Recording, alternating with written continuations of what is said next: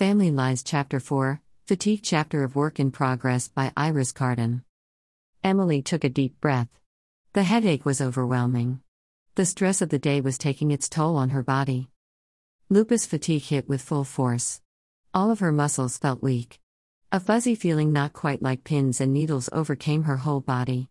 Her stomach turned to jelly, wobbling, building up to release everything. She was both hot and cold. Overloaded nerves sent contradictory messages to her brain. Clammy perspiration covered her entire body. Her hair was soaked with sweat and too hot for her head. Her vision lost some of its focus, as her overworked brain stopped bothering to fully interpret the signals from her eyes. She had that feeling of unreality, that she was there and yet not there. The world was fog and she was lost in it. "I'm out of spoons," she said. "I need to go lie down." Emily put both hands flat on her desk, on either side of the laptop computer. She pushed against the table to stand up, wavered for a minute, and collapsed back into her office chair. "Stay there," Jenny said. "I'll get the wheelchair." It would only have taken Jenny a couple of minutes to get the wheelchair from Elsie's suite, but Emily's deep state of fatigue, it could have been seconds or it could have been years. "Okay, arms around my neck," Jenny said. "We transfer on the count of 3. 1, 2, 3, up and down."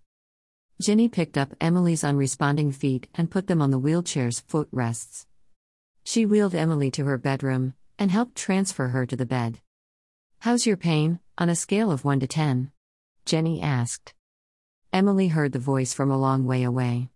"Not bad," she answered slowly. "Maybe a 6 or 7.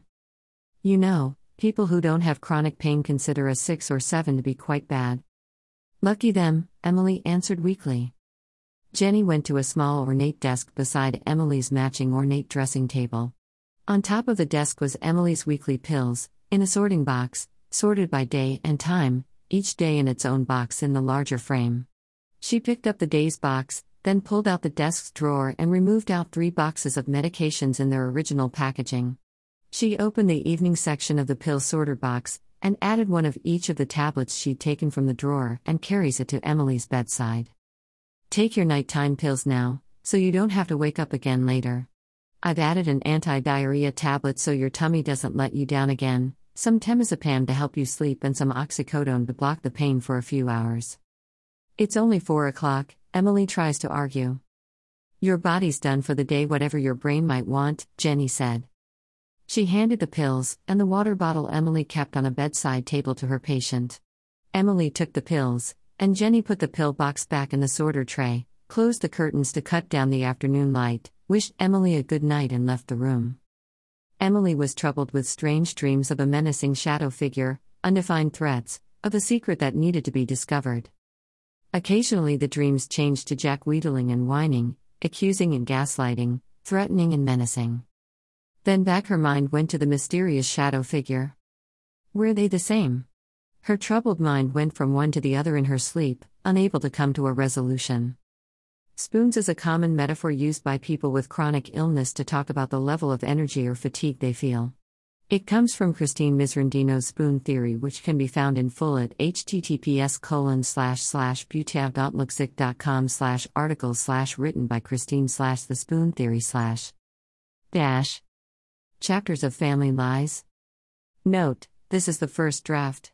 What eventually is published as a book, if it is published as a book, will be edited, rewritten, and re-edited, and may not have much in common with this first draft.